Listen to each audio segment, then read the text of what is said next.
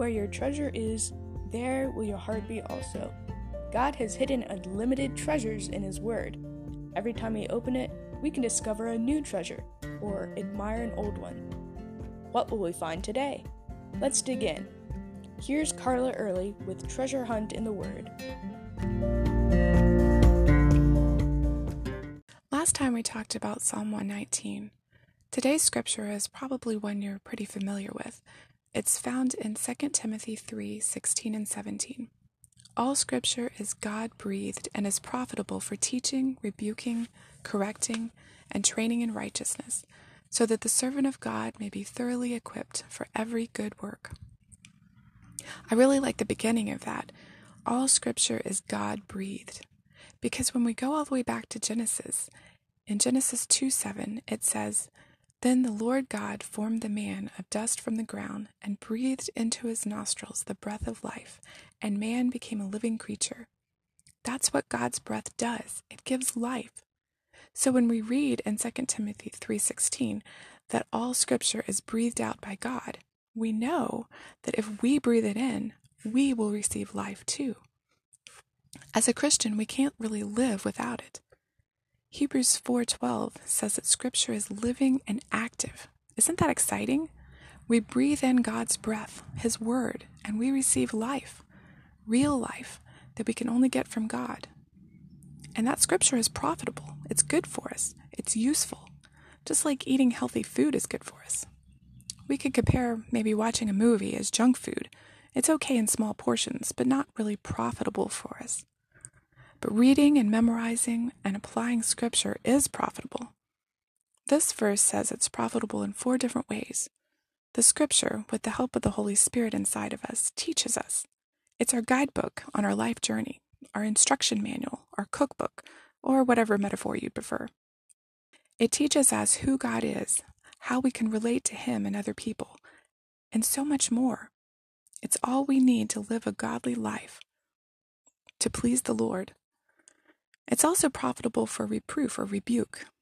Going back to Hebrews 4:12 and 13, it says, "The word of God is alive and active, sharper than any double-edged sword. It penetrates even to the dividing of soul and spirit, joints and marrow. It judges the thoughts and attitudes of the heart. Nothing in all creation is hidden from God's sight. Everything is uncovered and laid bare before the eyes of Him to whom we must give account."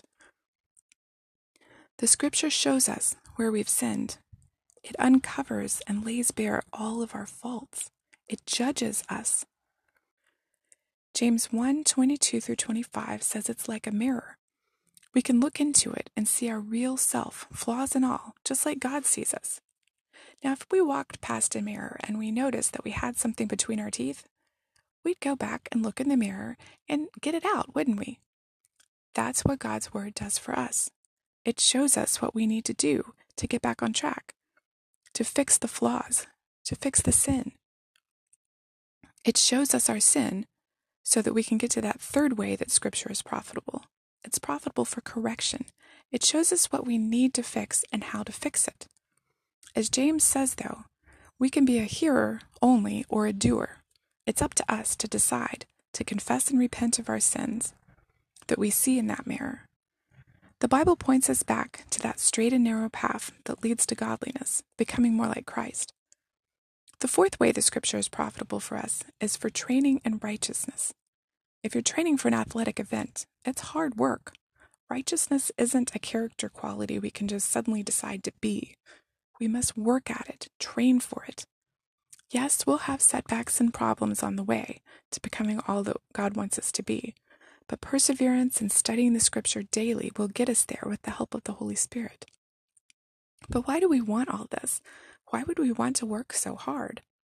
It's because we want to be men and women of God, servants, bringing God's message to others, ready and equipped for every good work He has planned for us. Scripture will do that for us. Immersing ourselves in Scripture, even before God calls us to a particular work, prepares us for what He has planned. It gives us life, real, joyful life, and helps us trust God. It prepares us and equips us. So go ahead and breathe it in. How has God prepared and equipped you for the work He's called you to do? I'd love to hear about it. You can contact me at treasurehuntintheword@gmail.com. I'm Carla Early. Thanks for listening. And remember, where your treasure is, there will your heart be also.